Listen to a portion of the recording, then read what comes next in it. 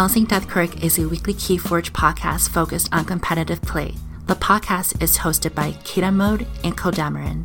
The show is here for listeners to gain a better understanding of how to evaluate decks, how to evaluate their own board position, and how to anticipate opponents' decisions. Without further ado, here's this week's episode. Welcome to another episode of Balancing Deathquark. I am Kita Mode. I'm here with Kodamarin. How's it going? And today we're going to crack a pack. So for those that don't know, the way crack a pack works, we're going to take a random deck and open it, and then we're going to evaluate it using only the Archon card and using only 2 minutes on the clock, just the same amount of time that you would get at a tournament. After those 2 minutes, we'll then put the deck down and then talk about it for about 5 minutes or so to give some ideas on what we think about the deck, and then we will bring the deck back in to correct any mistakes you might have had on the first go-through. All right, so fantastic. One quick thing before we put the 2 minutes on the clock is that we are doing AOA decks now. We used to have these Archon cards in a nice order: actions, artifacts, creatures, upgrades. Made it very easy to just kind of quickly look at cards, know how many creatures are in a deck, and know whatever. But now it's actually a little bit more hectic. This is how it is in Seal. This is how it is going to be when you're playing against AOA decks. You have to have a better understanding of the card pool. You get to know what order all the commons and uncommons are in, but you got to know what the creatures are. So by the time you're ready, I'm ready. I'm ready. All right, yep. 2 minutes on the clock. Today we have Quietus, Engineer of the Cubic Web, Dis, Mars, Sanctum. And what do you see? 3 Merrick the Mark. I'm already excited about that. That's one of my favorite Sanctum cards that's been in here. He's got a epic quest, and he and Abaid are in Lion. They're all knights, aren't they? Yeah, I believe so. All right, so I think there's a world where we actually get to pull an epic quest off in this deck. So you got Collector Worm and Zookeeper. I like both of those cards. I don't love the Carpet Flexum in any Sanctum list, but that's whatever. Let's see here. Counting the Mars. Honestly, I want to take a look at the combo potential of this deck really quick, because that's what stands out to me. I see Library of the Damned, I see 2 Sky Booster Squadrons, I see an Epic Quest, and then I see a Key Abduction. I think we're going to pull off a crazy Key Abduction with this deck. You could. You do have a Think Drone in here. So, like, you know, between Think Drone and having Library of the Damned and having Epic Quest, you could reasonably just end up with, like, a lot of cards for Key Abduction, even if you don't necessarily have it for Epic Quest. Right, I think there's a world. I'm just thinking about the perfect game with this deck, where you play all your knights, you Epic Quest them away, then you Library of the Damned a couple more cards, and then you have 7 Sanctum cards ready. You pull them all, play Key Abduction one turn, get Epic Quest the next turn, and then you just kind of won. But otherwise, let's talk about just like the regular how this deck plays. Decent capture with the Merricks, with the Abaids. There's the Lash, there's a Schuler. Anything in Mars? Mars, like the creature lineup's a little suspect, but I do like the Red Planet Raygun. It has 6 creatures. Okay, that's reasonable. I'm gonna put the deck down. But yeah, I think I'm excited about the combo potential of this deck. This is a deck that I would take to a Chainbound, and I would try to like figure out how these cards worked, how crazy, like maybe I can actually get this Library of the Damned to work with the Epic Quest kind of game. Yeah, the combo's real. I don't know if I would play towards it unless the pieces fell in the right order. Because like the thing about like Epic Quest is I don't really want to go for Epic Quest very often. Because like the knights you have here are all pretty high value on board knights. Like you want Merrick to live, you want Abaid to live, you want your protectors, both Lion. I believe there was a Chow, the safeguard in there too. There was. Yeah, so you got 2 different guys that give protection, so I don't want to lose them, especially because there's guys worth protecting in here. Like in particular, the Zookeeper and the Think Drone are actually both very much worth keeping in this deck. There was also, I think there was a Proliferator, so there was actually, like, there's some plays to be made. Maybe there wasn't a Proliferator. Yeah, I don't remember seeing that. I feel like there's plays to be made in Mars, but I want to make a note about the Sanctum. I know that I'm saying this and it sounds obvious. There's no doorstep. And the reason I think that's important is I'm not allowed to Epic Quest, because then there goes all that captured Amber that I was holding on to. I think that's the big downside to me. Once I play that Epic Quest, all of my Amber runs away. But otherwise, I mean... There's a Restoring Guntus in here too. So you have Restoring Guntus with multiple taunts, because you have a Gub in the deck too. There's a Gub. And you can play it next to a Lion Beartrum.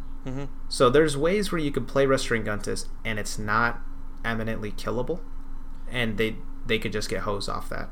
I think the Dis house had decent support tools in it. I think I'm really looking at a main Sanctum house, a support Dis house, a bursty kind of Mars house, but just I think the creatures are a little suspect. I think there was a Hypno Beam. There were 2 Red Planet Ray Guns. Can I put Red Planet Ray Gun on like Abed the Grim or something? Yeah, that's what I was thinking. Like, I don't think that goes on Mars creatures. I think you put that on any Sanctum creature. Yeah.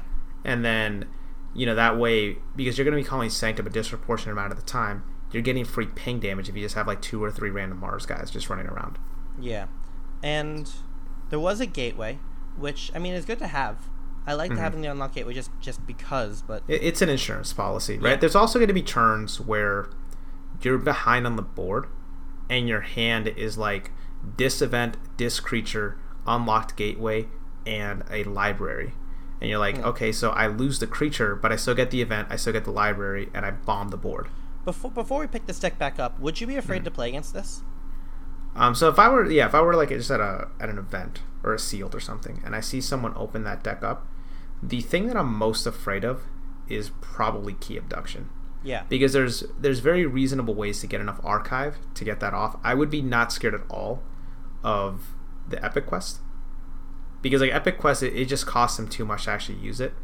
But I mean, there is a world where you play Epic Quest early, archive 0 Knights, and then you use your Library of the Damned to like passively archive a couple dudes, and then you can get it off. I think what the Epic Quest does for me is it makes me look at their Sanctum as a main house and say, okay, that's the deck that's the house I want to deal with. Those are the creatures that I've got to get off the table.